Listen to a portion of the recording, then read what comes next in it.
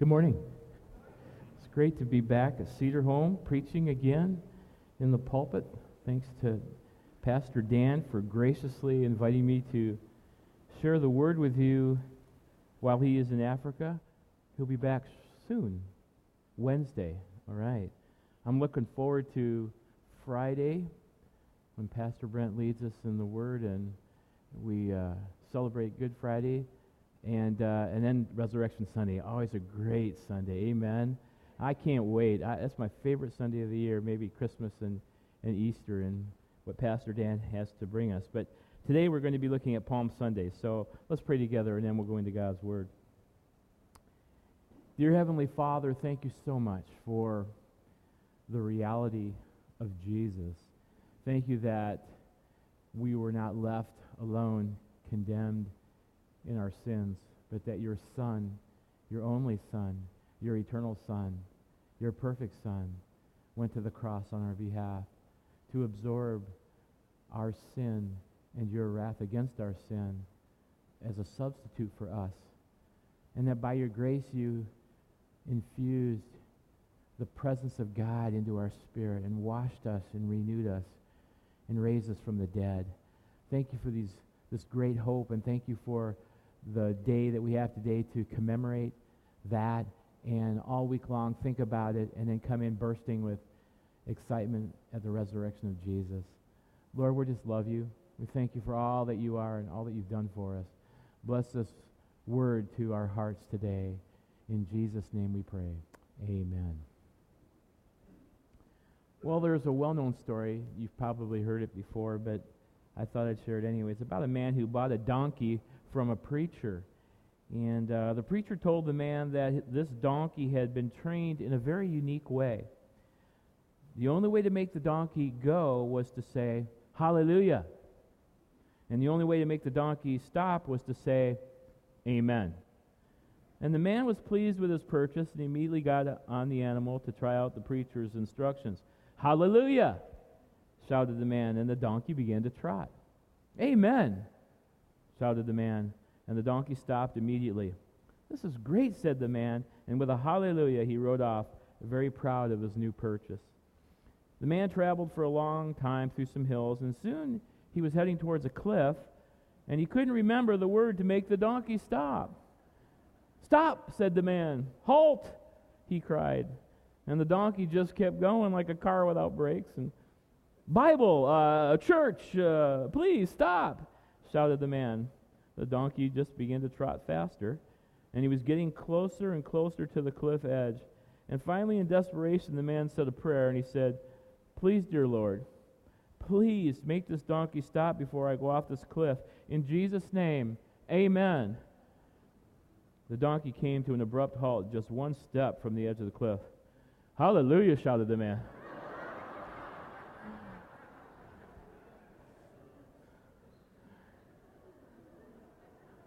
Well, as most of you know, today is Palm Sunday when Jesus rode the donkey into Jerusalem.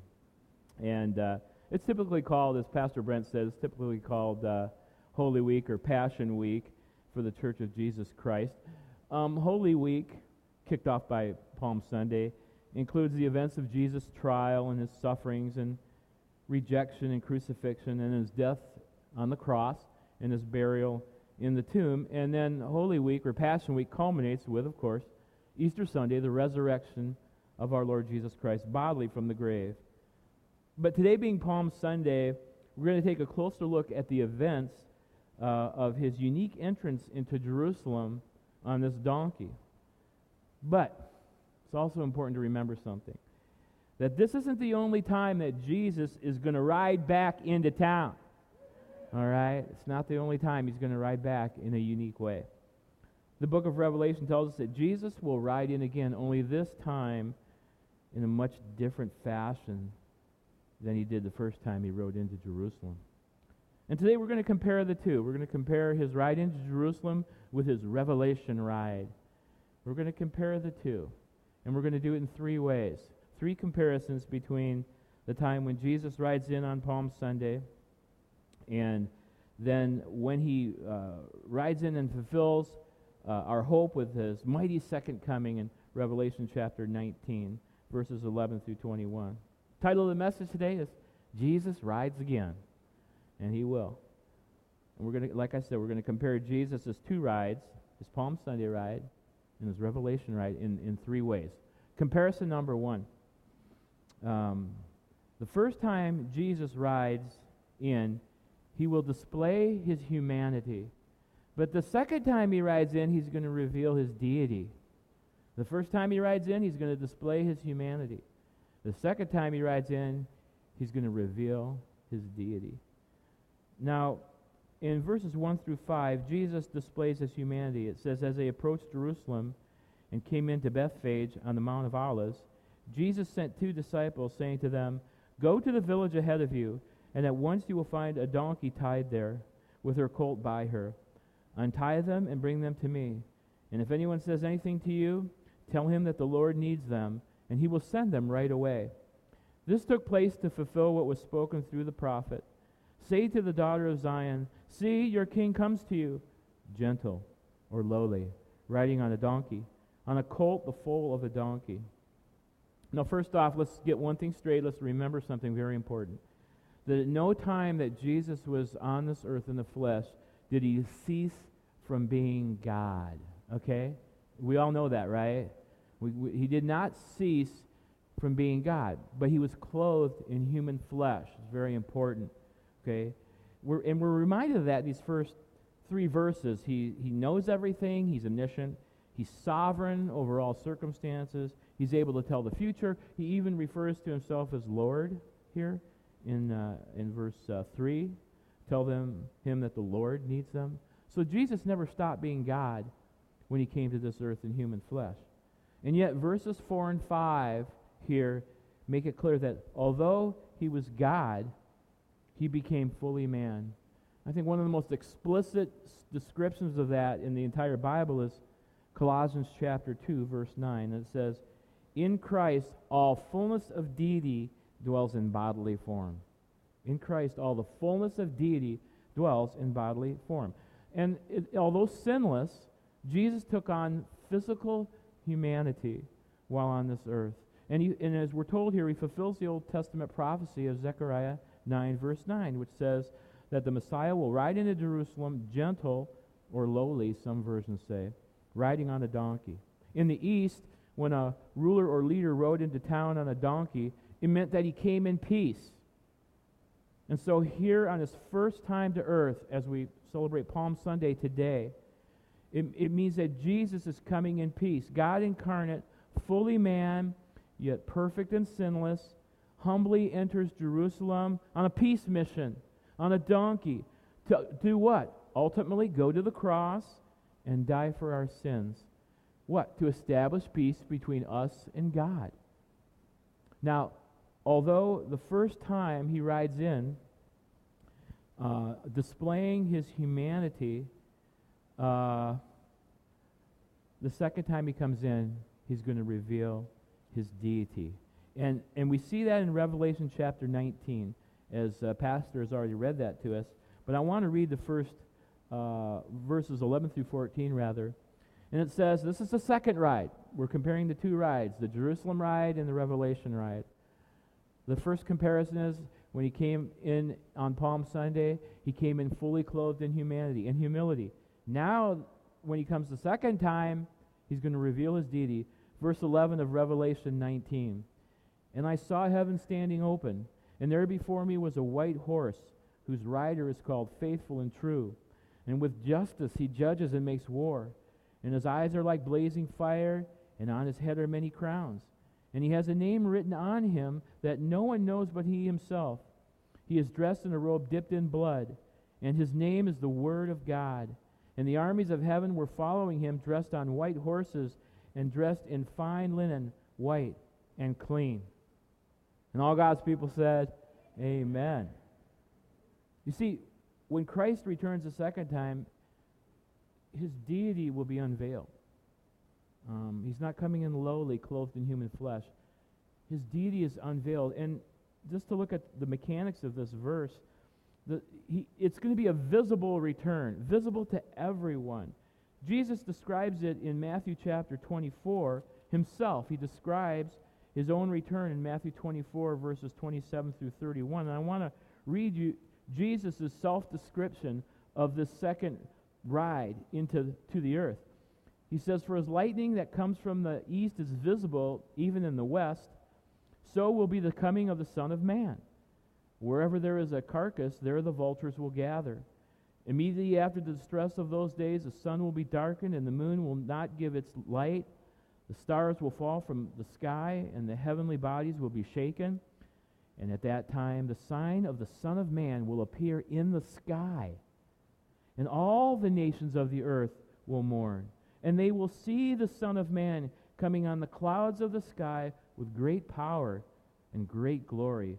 And he will send his angels with a loud trumpet call, and they will gather his elect from the four winds, from one end of the heavens to the other."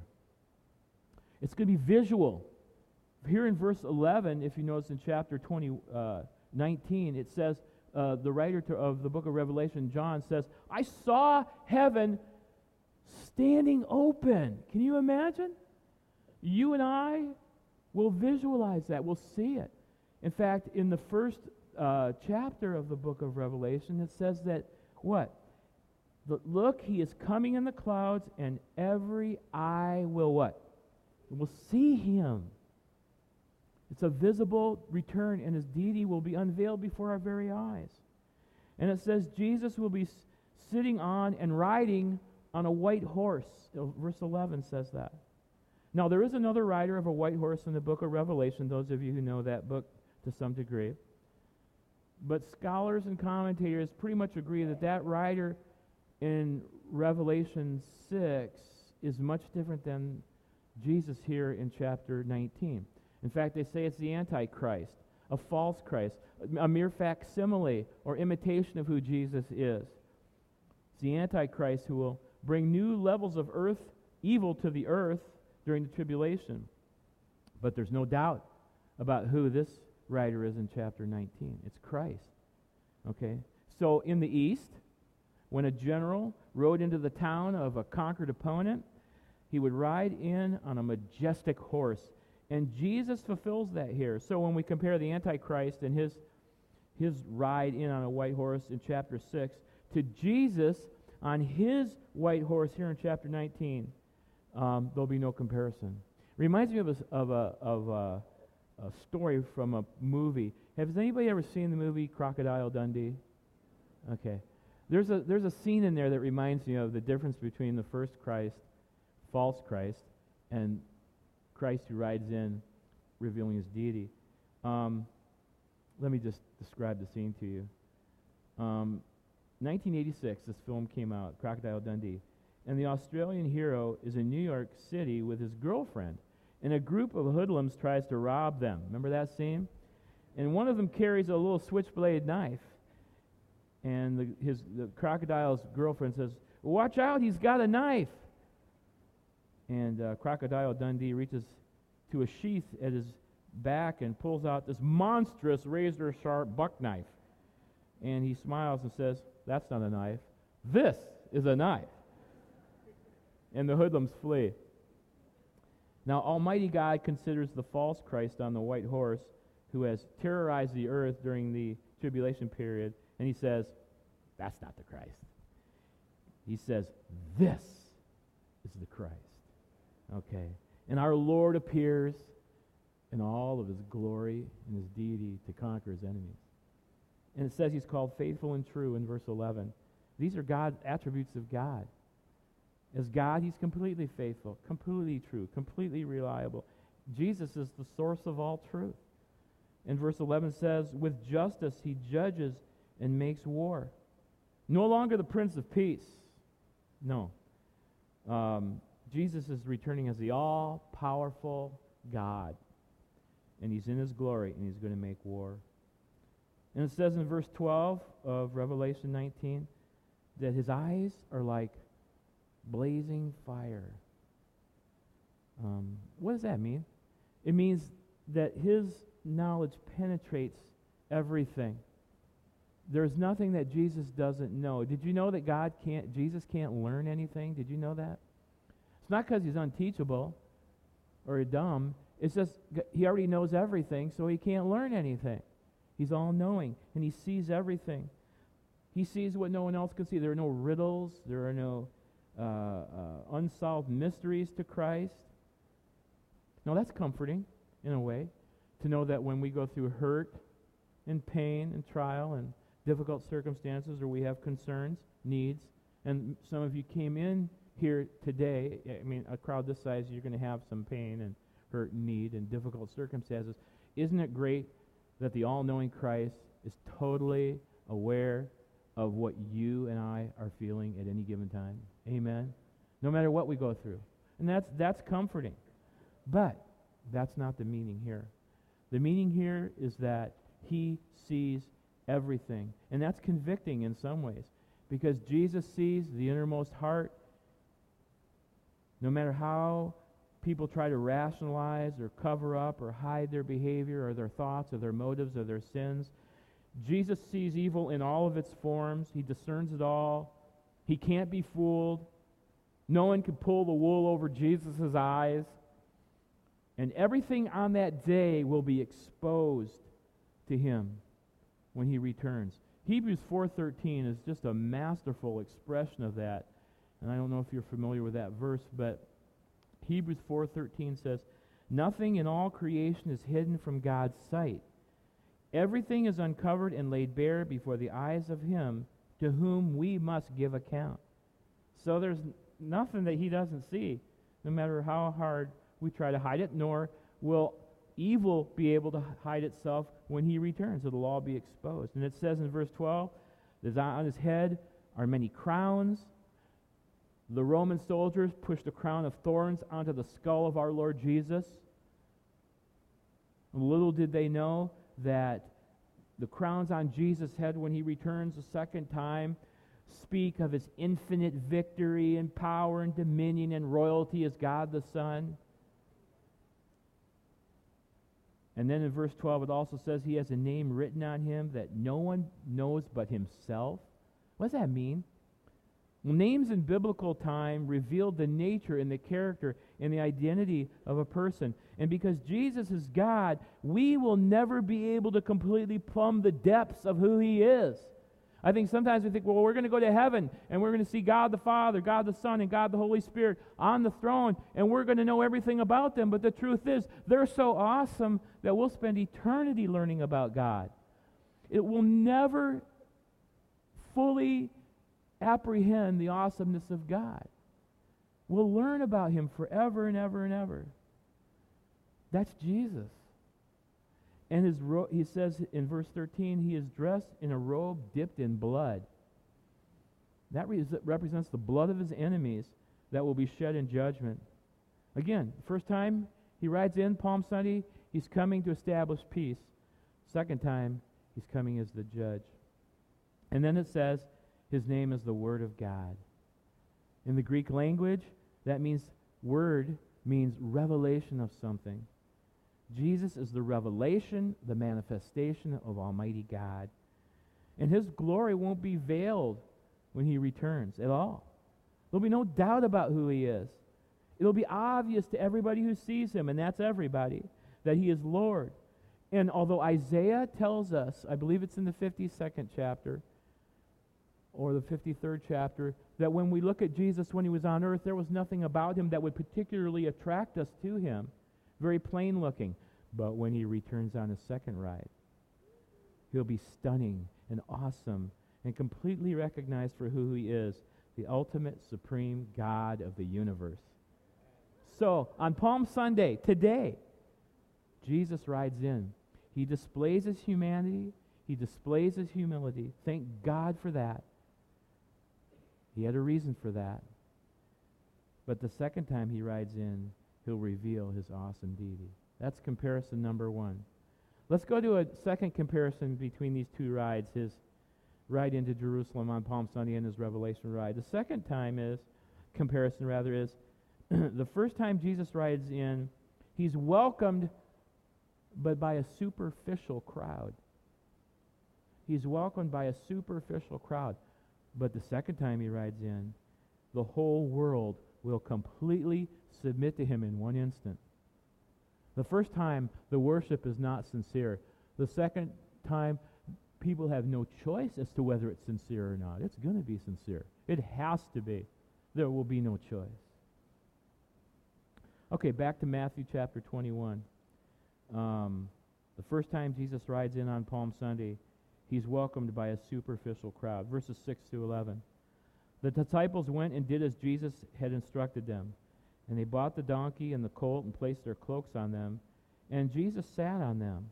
And a very large crowd spread their cloaks on the road. And while others cut branches from the trees and spread them on the road, the crowds that went ahead of him and those that followed shouted, "Hosanna to the Son of David! Blessed is he who comes in the name of the Lord. Hosanna in the highest." And when Jesus entered Jerusalem, the whole city was stirred and asked, "Who is this?" And the crowds answered, "This is Jesus the prophet from Nazareth in Galilee." And so the first time, Palm Sunday, what we're commemorating today, he's welcomed by a superficial crowd. It says it was a very large crowd in verses 6 to 8. Scholars guess somewhere between 150,000 and 2.5 million. Now, I'll split it in the middle and say 1.5 million. I mean, no one knows for sure, but it was a packed house there in Jerusalem. Okay? And they spread their cloaks on the road and cut branches from the trees and spread them on the road. That was not uncommon. It was an Old Testament custom for when a king was honored and rode into town to pay him homage. You see that with King Jehu in the Old Testament. They did the exact same thing. And they say Hosanna, which is a biblical word for salvation, or a praise word meaning to save. Son of David, a popular Jewish title for the coming of the Messiah. Blessed is he who comes in the name of the Lord. Hosanna in the highest. This great worship. And look at the results in verses 10 and 11. The whole city is stirred. 1.5 million people. That's a lot of people. The crowd asked, "Who is this?" And the crowds were worshiping answered, "This is Jesus, the prophet from Nazareth." But it looked sincere, but it wasn't. It was not sincere. Underneath the floorboards, underneath that wild celebration of worship, was insincerity, was superficiality.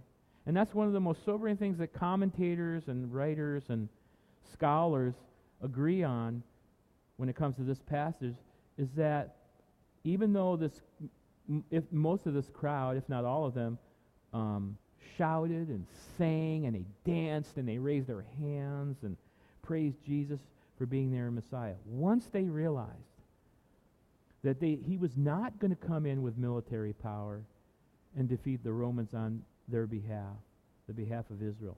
And once they realized that Jesus wasn't going to give them an instant victory, and once they realized that he wasn't going to put them in positions of power and authority and deliver them from the Romans, once they realized he wasn't going to give them what they wanted in the time and in the way that they wanted, that soon after that, they turned on Jesus, many if not most of this same crowd, and said, "Crucify him."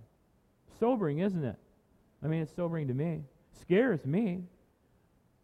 Makes me wonder, is my worship sincere? I mean, as long as I'm getting what I want, 3 squares and a roof over my head and I'm taken care of, I can worship Jesus all day long. But what happens when I don't get what I want and my circumstances don't go my way and life hurts and it's painful and he doesn't come through for me in the way and the time that I think God ought to come through for me? Will my emotions toward Jesus cool off, or will I continue to worship him? This crowd, they turned on Jesus so quickly. And we got to guard ourselves against that. Our worship of the Lamb of God should never be based on our circumstances. Our worship of Jesus should never be based on how good things are going, or that he does things in my time, in my way, or that he keeps me from suffering and pain.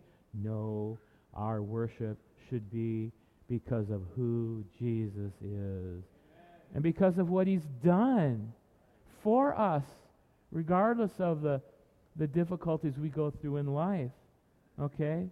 And so it's good to have a gut check once in a while, isn't it? Why am I worshiping? You know, do we not live in a wonderful country? I love this country. Don't we have, there are places where people who came here would come to worship like we are today who would be arrested for that. Their property would be taken away. They'd lose their job and maybe even their family. How blessed we are. But sometimes it's kind of good just to think, if everything was taken away, and I don't want that to happen. I don't like pain any more than anybody else. But if things don't go well, will we still say, you're worthy of praise, and I love you because you first loved me? And so the first time he's worshipped in a superficial way, but the second time it will not be superficial at all. Because the whole world, listen to me, more important, listen to the scriptures, in one instant, the whole world will bend their knee to Christ. Remember what it said? Every eye will see him. And not only will every eye see him, every knee will bow to him in an instant of time when they see him, when he comes riding in for a second time. Let's look at that. Revelation 19:14. The armies of heaven were following him, riding on white horses and dressed in fine linen, white and clean. And out of his mouth comes a sharp sword with which to strike down the nations. And he will rule them with an iron scepter. And he treads the winepress of the fury of the wrath of God Almighty. And on his robe and on his thigh he has this name written, King of Kings and Lord of Lords. And I saw an angel standing in the sun. Woo! Think about that. An angel standing in the sun, 11,000 degrees on the surface of the sun. You can fit 25,000 planets the size of Earth in the sun. And an angel standing in it. That ought to be some angel. Wow. I can't wait to see him. All right. Anyway, standing in the sun and crying in a loud voice to all the birds flying in midair, come gather together for the great supper of God, so that you may eat the flesh of kings, generals, and mighty men, of horses and their riders, and the flesh of all people, free and slave, small and great. And so this second time Jesus comes in, okay, he's not coming in and facing insincere worshipers. He's coming in, and the whole world is going to completely submit to him. It says the armies of heaven were following him on white horses. Guess who that's going to be? Now, probably some angels, but guess who that's going to be? Don't be afraid. You're not going to say the wrong answer. It's us. It's us. I mean, this is almost incomprehensible, frankly. But we'll be riding in. It'll be you and I who are Christians who have either died and gone to be with the Lord Jesus, or who will be taken up in the great rapture of the church, either before or during the tribulation. And excuse me, and we're now part of his army, along with all the angels in heaven. Let me read to you a couple verses of Scripture in 1 Corinthians chapter 6, verses 2 and 3. Do you not know that the saints will judge the world? It says it right there. And if you are to judge the world, are you not competent to judge trivial cases? Do you not know that we will judge angels? You and I, riding in with Jesus on white horses. And then just one more quickly, the little one-chapter book before the book of Revelation, Jude, says in verses 14 and 15, see, the Lord is coming with thousands upon thousands of his holy ones. That's you who know Jesus and me, to judge everyone and to convict all the ungodly of all the ungodly acts they have done in an ungodly way, and of all the harsh words ungodly sinners have spoken against him. We're going to be riding in with Jesus. 32 years ago, I married way above my pay grade, almost 32 years ago. I still don't know what happened. I'm just convinced the Lord blinded her for a while until we got married, and then it was too late for her to turn back after that. But we honeymooned down in Central Oregon, a beautiful area. Some of you know Sisters, Bend, Mount Bachelor, Jefferson Wilderness area. And we honeymooned at a place called Black Butte. Beautiful place. Anybody know that area besides? Yeah, it's gorgeous. Anyway, so it's kind of a cowboy country kind of motif, as would be expected. And so 2 city slickers from Portland went down there, and they advertised horseback riding. And so I thought, let's ride some horses. That'll be fun. And I think we went on, I can't remember, Drew, but was it about a 3-hour? Seemed like about 12-hour, but it was a 3-hour horse. So the first 20 minutes of our horseback, it was kind of fun, bouncing along on the trail. And then about an hour later, it wasn't fun anymore. It was. I started getting stiff and sore, and after 3 hours, I never wanted to see another horse again. But man, I'm going to be riding a supernatural stallion then. I'm going to be in my new resurrection body. Roy Rogers is going to have nothing on you and I. Okay? Because we're not going to be riding Trigger. We're going to be riding supernatural stallions. Again, I don't know how this is all going to be, but no saddle sores the second time Jesus comes back. And we're coming in with him. How awesome. Man, oh man. And it says, it gets better, by the way. It says the armies of heaven, in verse 14, will be dressed in fine linen, white and clean. And I say this seriously, with a lump in my throat, and my heart's just pounding, and I'm so happy about this. Because one of the greatest truths of salvation as a Christian is that the moment, the instant we're saved, people, we are declared perfect and righteous in Christ. Titus tells us in this 3rd chapter, we've been washed by regeneration and renewed by the Holy Spirit. Paul tells us in the book of Colossians, we're holy. The moment we're saved, we become holy in his sight, without blemish, and free from accusation at that moment. 2 Corinthians, he made him who knew no sin to be sin for us, that in him we might become the righteousness of God. In an instant, a moment of time, we are, the book of Hebrews, for by one sacrifice he has made perfect forever those who are being made holy.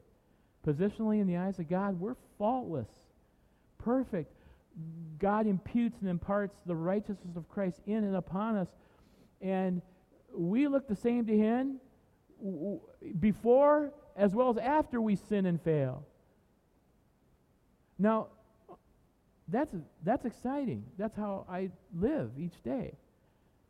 And yet, that's kind of veiled, isn't it? It's veiled through our mortal mind and mortal flesh and body. It's obscured by our mortality, our fallibility. But that won't be obscured when we ride in with Jesus. We'll be dressed in fine linen, white and clean. We'll know our righteousness with Jesus. Can you imagine how exciting that will be? Think about all the hang-ups we have about ourselves. Think about how we put ourselves down and we shame ourselves, or we walk in guilt too long, or pound ourselves for our failures. But when we ride in with Jesus, we'll be white and clean and powerful in him. But don't lose sight of this fact. It's going to be very violent. It's going to be very violent. Again, not the Prince of Peace this time. In verse 15 it says, out of Jesus' mouth will come a sharp sword to strike down the nations. No baby Jesus this time. No suffering servant, suffering Savior. With one sharp, penetrating, decisive word, an amazing thing is going to happen on this earth. That same Jesus that Colossians tells us spoke the universe into existence, that same Jesus, in one instant of time, will subdue all of the evil nations and evil people of the world and establish an absolute rule upon the earth. It says here in verse 15, he will rule them with an iron scepter. Now, iron scepter is not a heavy metal band, okay? It's not the name for a heavy metal, thrash metal band, okay? Iron scepter is a phrase that was used to mean absolute unbreakable authority. Okay? Imagine how it's going to be with Jesus in charge. Okay? No empty promises. No social chaos. Sorry, Shay, you're out of a job. Police officer, we won't need you when Christ. No crime. No social chaos. All right? No deceptive, corrupt leaders or politicians. No abuse of authority, no injustice, no unfairness. Evildoers will be punished and ruled over with the absolute authority of Christ. I can't wait. And it says he carries out God's wrath against all evil people and its influences. In the phrase treading out the winepress of God is used. It was a frequent Old Testament picture, treading out the winepress, for the execution of divine wrath, of God's holy anger against sin and evil people, demons, and Satan himself. And Jesus will deal with them like grapes are crushed in a winepress. He'll just crush them. And it'll be a terrible, awful day for those who have not first aligned themselves with Jesus Christ. The warning there. Verse 16 says, on his thigh and on his robe is written King of Kings and Lord of Lords. He'll have absolute authority. And verse 17 tells us that the birds will be called by that angel in the sun to gather together what's called the great supper of God. Now, this is not the wedding supper of the Lamb mentioned in verse 9 of this chapter, which is when we will be gathered together to be with our Lord and be ushered into his eternal kingdom. This great supper of God will be a day of judgment for those who oppose God and his Christ. And the slaughter is so great when God calls upon the birds of the air to clean up this mess. We're told that the slaughter will measure to the height of the bridle of a horse for 200 miles. That's a lot of bird food, isn't it? And that's what they're going to feed on.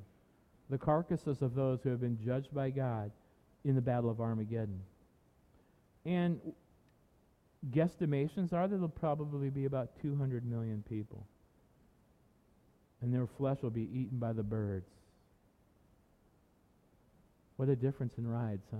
Both very significant. So let's go to our last one here today. A third and final comparison between Jesus' first ride, Palm Sunday. I'm so excited about Good Friday. I'll be here. I can't wait. I can't wait to bow my head to the Lamb of God. I can't wait. I love Good Friday. And, if somebody could stand up here and read the crucifixion of Jesus, and that would be enough. But I know Pastor Brent will be giving us the word, and other things will be happening. We'll sing, probably. But that's the first ride in. It's awesome. Because, well, as you know, Jesus eventually went to the cross. The second ride in, though, it's going to be judgment. So the third comparison here between the two rides.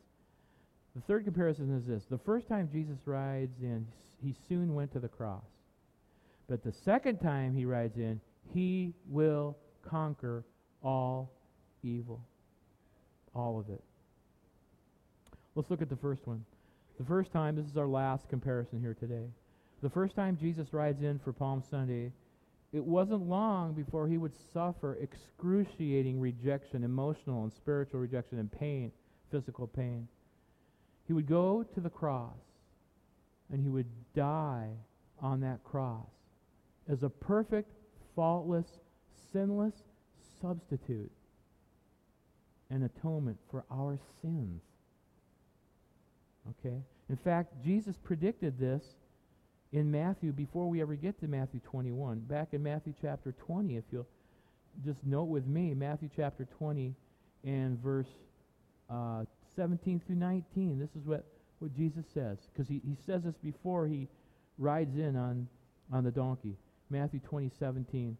Now as Jesus was going up to Jerusalem, he took the 12 disciples aside and said to them, "We are going up to Jerusalem, and the Son of Man will be betrayed to the chief priests and the teachers of the law, and they will condemn him to death, and will turn him over to the Gentiles to be mocked and flogged and crucified.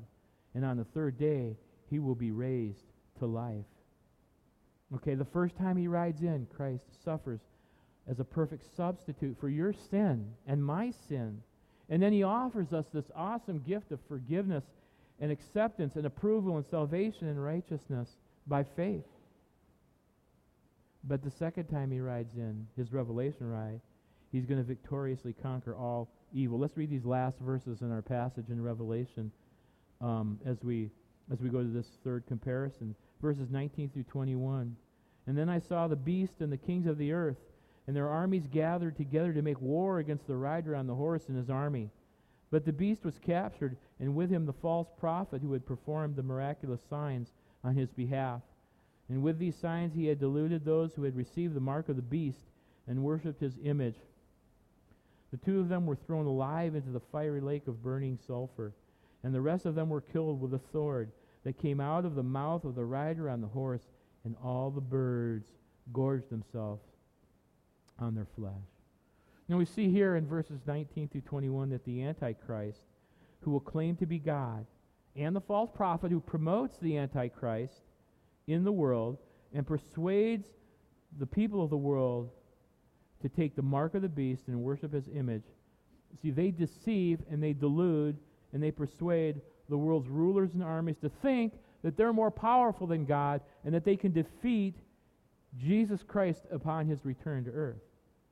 But we're told that this deceptive, devilish, destructive duo are easily captured by the mighty word of Christ.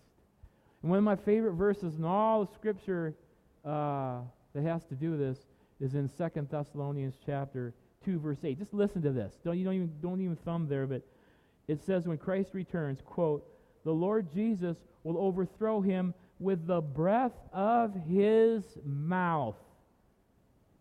Just one from Jesus, and all evil will be crushed and vanquished. And the beast, the Antichrist, and the false prophet, and all the world's armies and people arrayed against Christ will be instantly defeated. No weapons needed. And they'll be thrown into the fiery lake of burning sulfur, hell, to suffer there forever. And the rest of the world's armies who oppose Christ are put to death by his mighty word. And it says in verse 21 that they, again, become bird food when all the birds gorge themselves on their flesh. And the battle of Armageddon will be concluded. One person put it this way: the fowls of the air will devour the rotting flesh of the world's Christ-conquered armies. Now, if we had the time, and we don't, but if we did have the time, if we read on to the next chapter of the book of Revelation, chapter 20, we would see that Satan and all of his demons and all those who refuse to believe in and obey Jesus Christ as Lord and Savior will experience the same fate as the beast and the false prophet, chapter 20, verse 10. Because all evil is going to be vanquished and conquered and destroyed, and God's new heaven and new earth will be ushered in, and those of us who know Jesus will live there with him forever. I'm excited about that. The older I get, the more excited I get about it. So what do we do? What do I hope, and what does God hope, and I hope that you hope you do when we leave here right now, this morning? What should we do? I think there's two things we ought to do. We ought to remember, and we ought to respond. All right? Remember, first of all, what is Palm Sunday about? What's Holy Week or Passion Week all about? What should it be about? What should we be thinking and remembering this week? Here it is. That our Lord Jesus, the everlasting God, the uncreated Creator, who had no beginning and will have no ending. Hebrews says he was without beginning of days or end of life. He came to this earth, born of a virgin, completely human, humble, lived a sinless and perfect life. He suffered rejection, horrific beatings, horrific emotional and mental and spiritual torture. And then he went to the cross. And on that cross, he died a perfect atoning sacrifice for our sins, once for all. And then he graciously gave you and I, who were sinners, condemned, who had no chance to redeem ourselves, no ability to gain approval before a holy God, hell-bound for eternity. He gave us graciously his righteousness and his acceptance instead of judgment for our sin, and he made us perfect before God. And now what are we? We're hope-filled, heaven-bound believers. I was in the grocery store out on the island to pick up a few things, And I was going through the 12 item and under less. 12 items and less, you know what I mean. And I just had a couple things. And the guy in front of me was buying a newspaper, a Seattle Times, I think it was. And on the newspaper was some money, and I'm just looking. I'm a people watcher. I'm a hopeless observer of people. And I'm looking at the guy, and he's got a buddy with him, and I'm looking at the cashier, and she goes, now, is that money for the newspaper? Oh, no, he said, that's for the paper, but I also want a lottery ticket. And he named the kind that he wanted. And you know what he said? I was standing right there. He says to the cashier, you got to have hope. You got to have hope. Give me a lottery ticket. Now, I'm not here to go on a crusade against lottery tickets. I wouldn't waste my money on them. Or I should say God's money on them. But, I mean, if you want to do that, I'm not going to divide my fellowship with you over that. But that's what his hope is in? A lottery ticket? The chances are what? Not very good. Plus, have you ever read what happens to those people that win the lottery? Their life gets worse than it was before. Our hope isn't in some goofy lottery ticket. Our hope is sure because Jesus died for our sins. I'm clean. I don't act clean all the time, but I am clean in the eyes of God because of his sacrifice on the cross. Praise his name. I'm so grateful. Let's remember that. Let's remember what he did. He was, though in very nature God, Paul tells us, he didn't consider that something to be held on to, but made himself a man. And we ought to have those thoughts in our mind this week. And just be grateful. And be grateful for that. That's what we ought to remember. And this is what we ought to do. Sincerely worship him. And obey him. And love him out of gratitude. Our motivation this week, and every week really as Christians, ought to be gratitude. I'm going to, by his strength, I'm going to do what God wants me to do. I'm going to love him, serve him, worship him, obey him, witness him to other people. Why? Because he rode into town on a donkey and went to a cross for me. I should respond to that.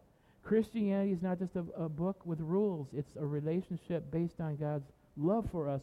And we ought to just, if you're doing anything, thinking anything, saying anything, acting in any way right now that's inconsistent with a love relationship, we ought to stop that and respond in gratitude because of a loving God who died on the cross for us. But let's also remember one last thing. Okay? Palm Sunday is not the only time Jesus is riding in. And like the sermon title says, Jesus rides again. And he's going to judge all evil and wrap up all of human history. It's not a fantasy. It's not a myth. It's not a fable or a story. It's not a fairy tale. It's going to happen, and I believe sooner than later.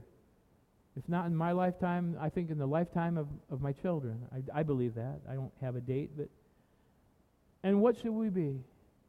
We should be ready. Say, how can I be ready? Get ready and stay ready. How can I be ready? Get ready and stay ready. Walk with God. Let's not superficially worship him, okay? Let's devote our whole selves to Jesus and follow him each day until he returns.